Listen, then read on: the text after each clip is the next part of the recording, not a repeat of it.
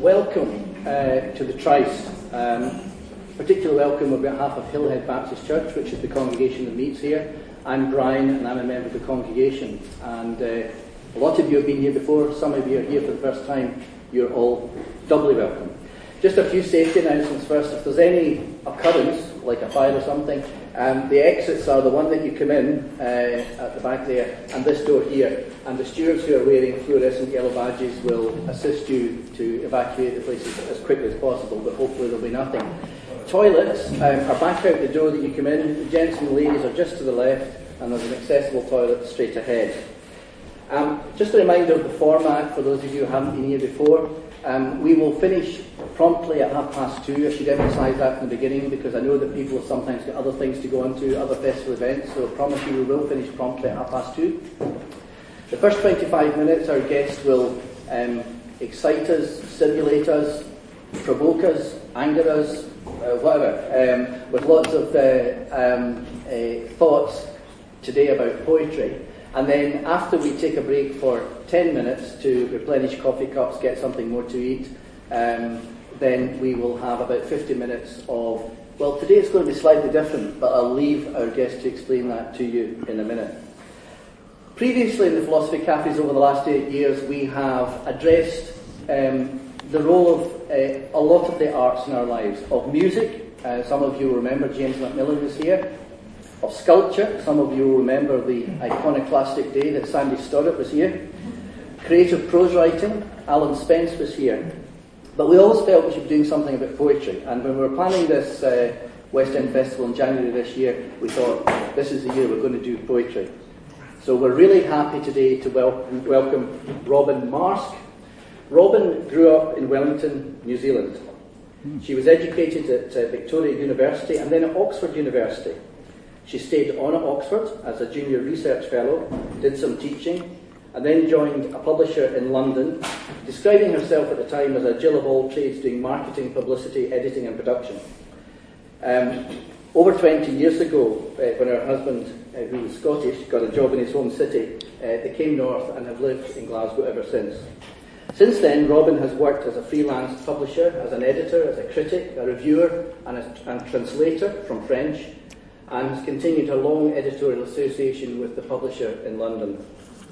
Her published work includes Louise MacNeice and Sylvia Plath, and she has co-edited an anthology, 20 Contemporary New Zealand Poets. In 2000, she was appointed Director of the Scottish Poetry Library.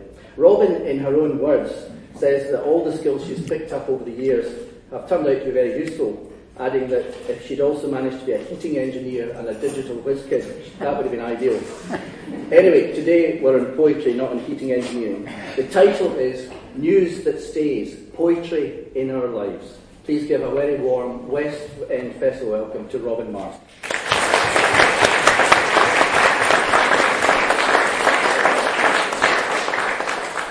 Thank you very much. It's a great delight for me to be speaking on my home turf. I just live across the road and over a bit. So that's a particularly nice journey for me to make, because normally I'm making a journey every day over to Edinburgh to the Scottish Poetry Library. I'm just going to ask for an embarrassing show of hands. Has anybody here been to the Scottish Poetry Library?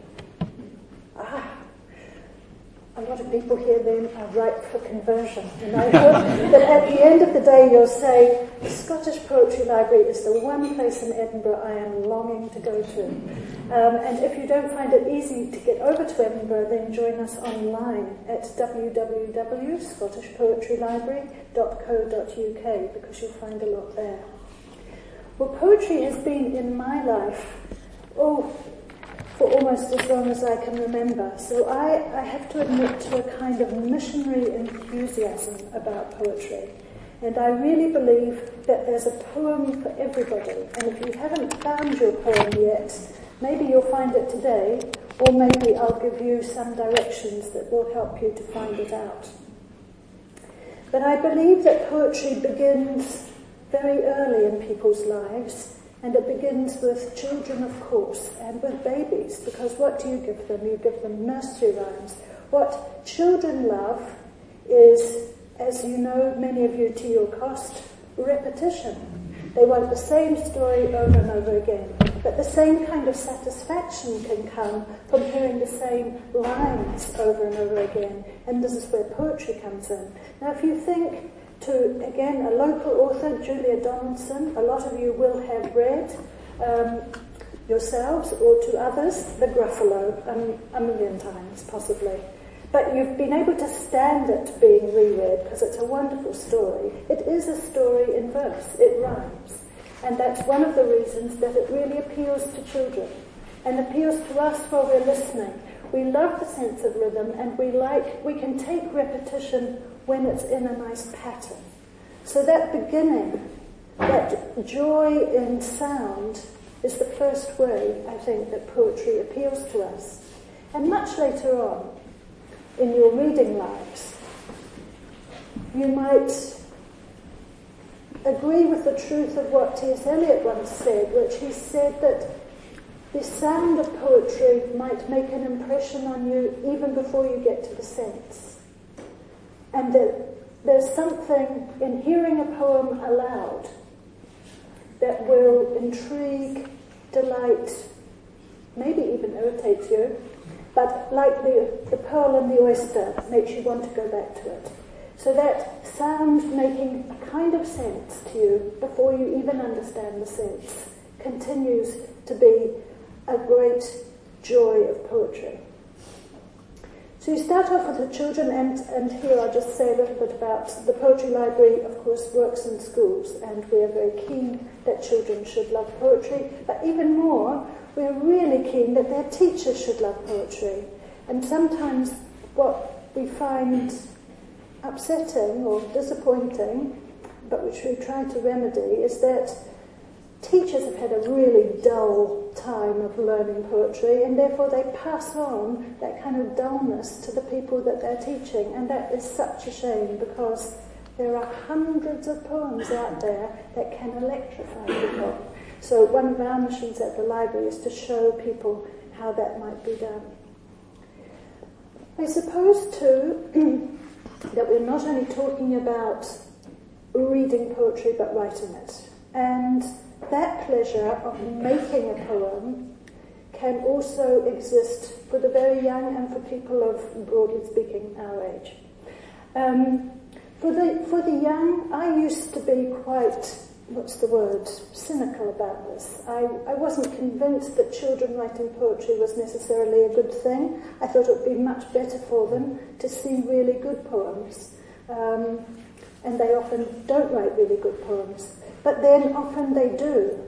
And it was pointed out to me that for many children, as for adults actually, writing a whole page, or more than a whole page, filling all that space, from the left to the right, seems like quite a daunting challenge.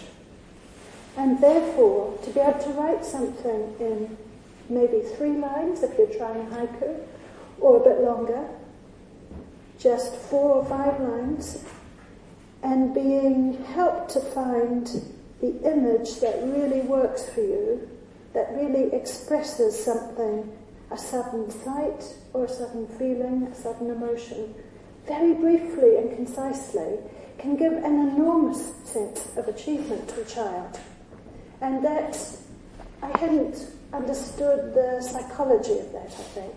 Because I was a child myself who always wrote, so it seemed to me easy peasy. But I realised that's not the case. So that business of distillation is really a wonderful thing for a child to have a grasp of.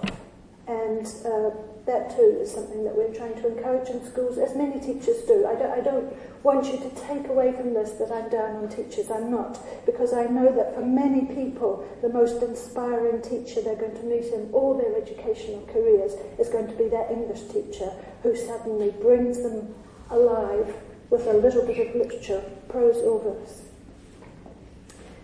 I've started off with the title, actually it has one more word than was in the advertised title. It was Ezra Pound, that cantankerous American poet, who said, literature is news that stays news.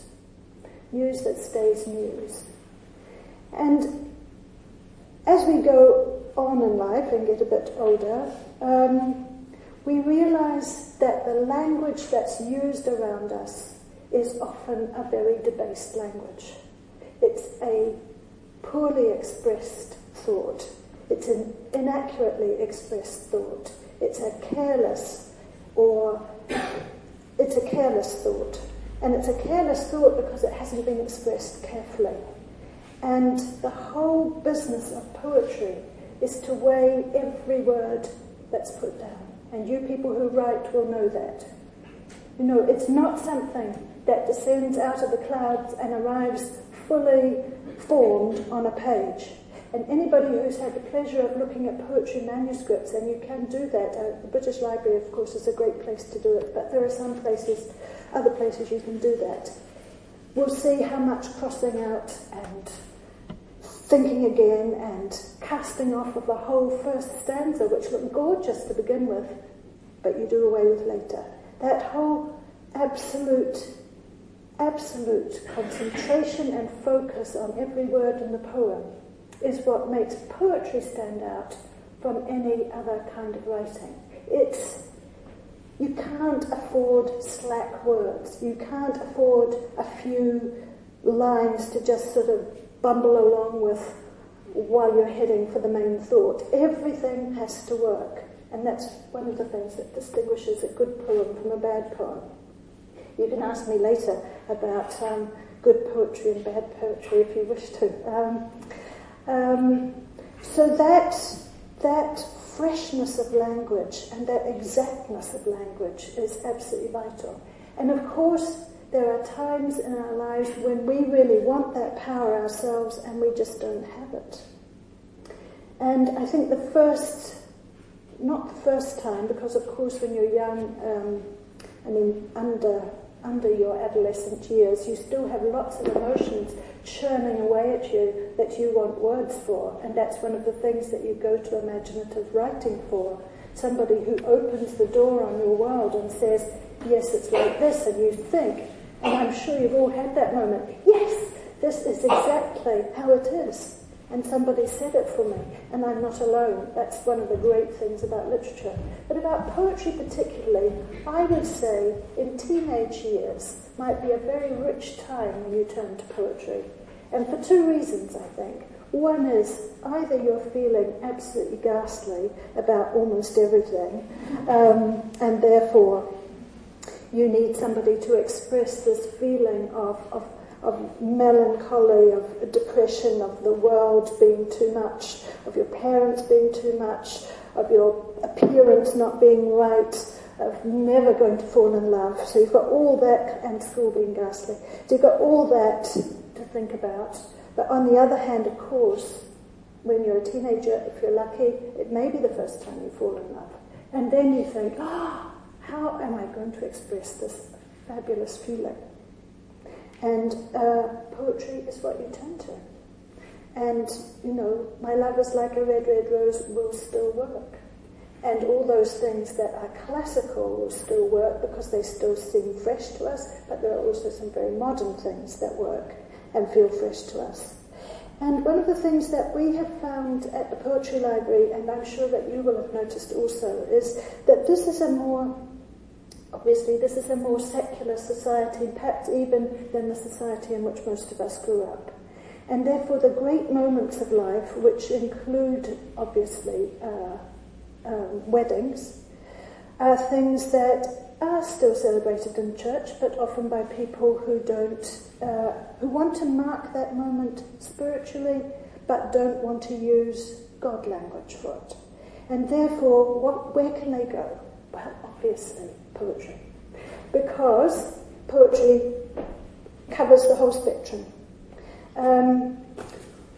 We at the library are run all the time by people who want words for these great occasions. Because what we want when we come to these occasions, and it might be the naming of a child, or it might be a wedding, or it might be, of course, a funeral, is that we want to have something that's really, really memorable, that kind of heightens the sense of the occasion, that gives us a feeling that there's something beyond ourselves, and yet of which we're a part. And wonderful poetry can do that. So in the end, we got tired of Xeroxing poems and sending them out and so forth, and we produced our own book. So we do have a little book called Handfast, which has got poems for weddings, and for weddings to be said publicly, because of course there are private poems. I'm sure, I hope, that many of you will have copied out a poem and given it to somebody, and it's a very personal exchange. And very interestingly, talking to somebody recently who does work in prisons and poetry, they said that the people who can write in a prison, and I mean more than just form the words, but who have some kind of writing ability, are very, very precious, because people have so much emotion churning around in them in these circumstances, that somebody who can express that for them is really precious to them. And sometimes it may be that that person has a poem that they can use. So we have this wedding book which works in all sorts of ways. It's got winter weddings, it's got weddings overseas, it's got things in Gaelic and Scots, and it's got one by Liz Lockhead that she wrote for a wedding nearby here. And it's also got something very light-hearted, and I'm only going to give you one half of it, called Bidey Inn. I guess you all know what a Bidey Inn is. Is there anybody here who could explain it? Can you explain what a Bidey Inn is? A Bidey Inn is a partnership where one or the other has decided to live with the other, but without the sacrament of marriage. Yeah, thank you. That's very nice. So here's somebody who's giving their application to be a Bidey Inn. Oh, let me be your Bidey Inn, and keep you close within as dearest kith and kin. I promise I'd be tidy in whatever bed or bunk you're in. I'd never ever drink your gin. I'd be your multivitamin. I'd wear my sexy tiger skin and play my lovesick mandolin. It cannot be a mortal sin to be in such a dizzy spin. I'd like to get inside your skin. I'd even be your concubine. I hope you know I'm genuine. Oh, let me be your Bidey Inn. And that was written by Diana Hendry, and Hamish White replied to it and appointed her to the post, where she is still, I'm very happy to say. So poetry has its lighter moments as well. Of course, poetry doesn't deal only with personal emotion, and that's what I'm going to maybe take a look at in the second half. I'm going to put some poems around, and we're going to read them, and you can tell me what you think of them, and I'll tell you what I think of them, and I think that will be advantageous for everybody. But I'm going to just pass around now 2 poems and talk about them.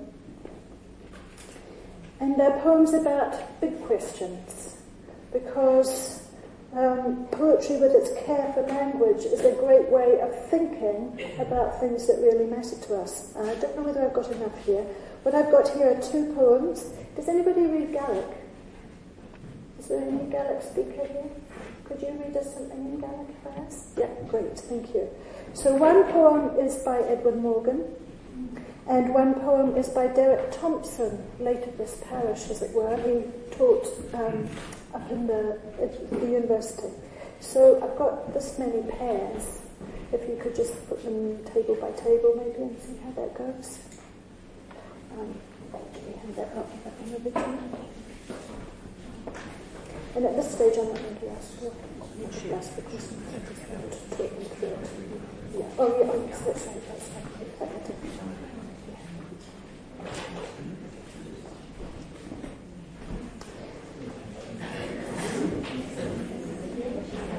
And what I want to partly address through these poems is the notion that some people will say poetry is not for me, and I don't know whether some of you have come here thinking, well, I'll give it a go again, but poetry's really not for me. And maybe one of the reasons you're saying that is because you think that poetry must be difficult. And indeed, to go back to T.S. Eliot, he said, these are difficult times and they require difficult poetry. And I just want to give you what might be thought of as a difficult poem and what I think is a more accessible poem, and just briefly talk you through those. So I'm going to begin, I think, with Lewis in Summer. And this is a poem by Derek Thompson. And I think it would be lovely to hear it here in the gallery. That would be great. You can sit down. Lewis and Howdy. Okay, this is Lewis in Summer, but we're going to hear it in the Gaelic first. Lewis is Dowder. En neermeld chossuller tana, mark een begen braat scala in de lepel. Zijn groeheer na huie en fienisch op hooi, en gewundhaat ze skatten. Gundinjes en diane aartiger, zien toch gewel eermet een hul. Ha kur chopik en wachke tunje, schouting is stach en hierjach, gaan je veel meer fjousenach. For in Janu Hoos with the frostpick. Thank you so much.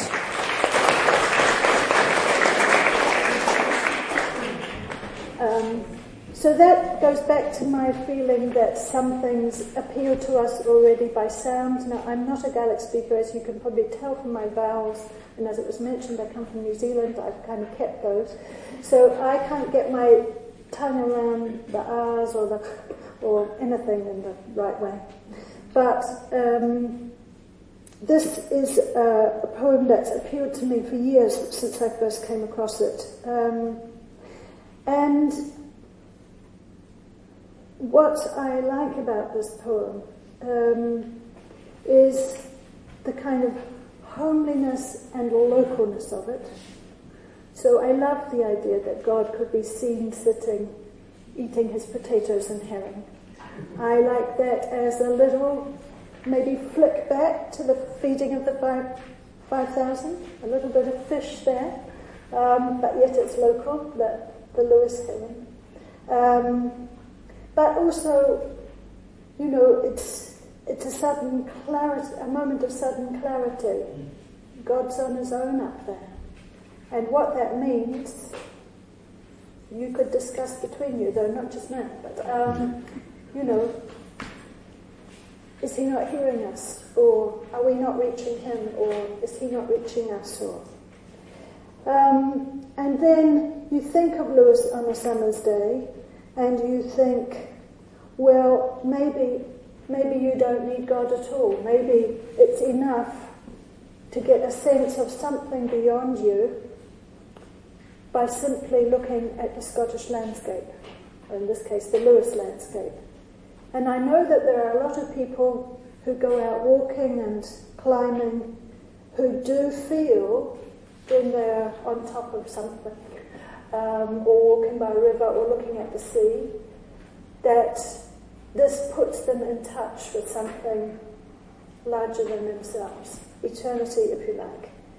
But there's so much packed in this little poem, and I commend it to you, and I hope you'll go back and have a look at it. But it's not a difficult poem.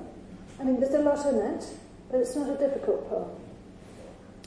Let's have a look at Message Clear.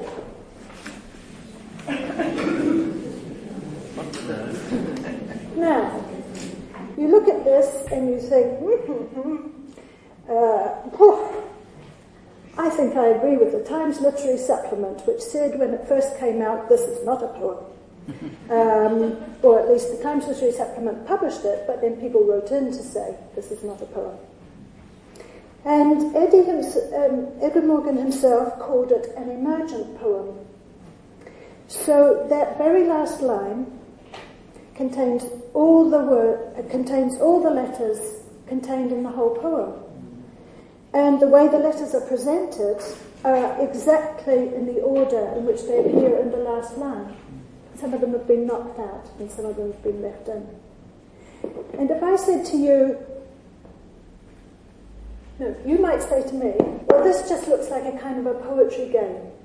And really, what does it mean to me? And if I said to you that Edwin Morgan composed it, he said it came to him almost complete in his head. So that's going against that whole notion that I suggested to you earlier where things need to be crossed out all the time. I'm sure they did a little bit, but actually he was famous for composing most things in his head. So he said he was on the bus, as Eddie often was, in Glasgow, and that's where he overheard a lot of things that went into his poetry. He was on the bus, and he had been visiting his father, who was dying of cancer. And Eddie was not a believer in God. But this is the poem that came to him. Now I'm going to read it to you, and I'm going to see whether this makes a difference to you, and I think it will. Message clear. Am I? If I am he, hero, hurt, there and here and here and there, I am rife in Zion, and I die.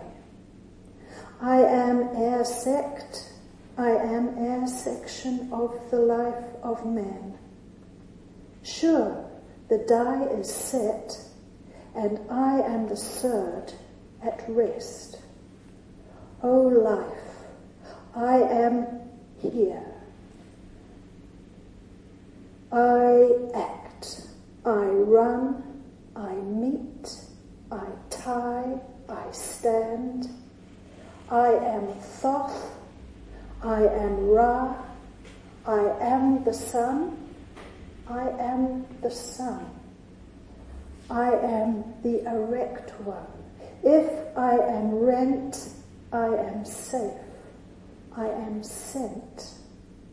I heed, I test, I read, a thread, a stone, a tread, a throne. I resurrect a life.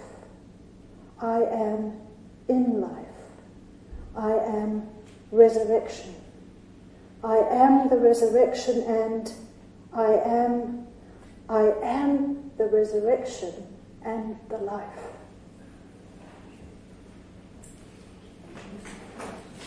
Did that make a difference to you?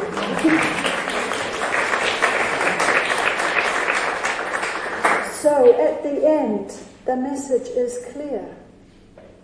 But for the speaker himself, he has stammered his way through it. He has found his way through it.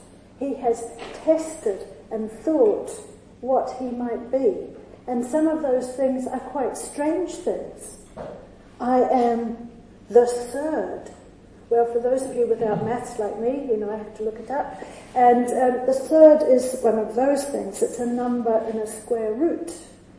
And if you don't express it in that square root, you have to express it as a decimal, and it goes on forever. I am Thoth.